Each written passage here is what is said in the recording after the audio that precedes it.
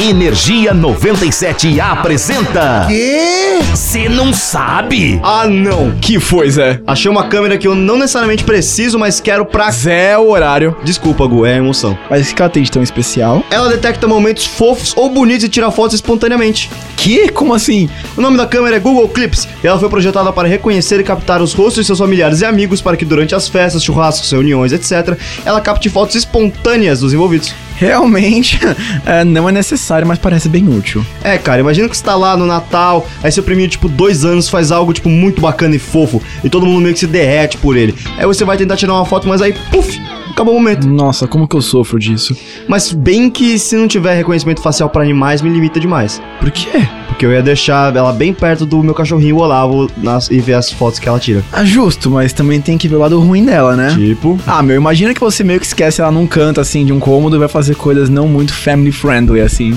Ah, Gustavo, para com isso, velho. Mas sim, é um belo ponto esse. Pois é, cuidado, galero! Mas aí, se você curte curiosidades bizarramente inúteis... Ou incrivelmente interessantes, viu, Jimmy?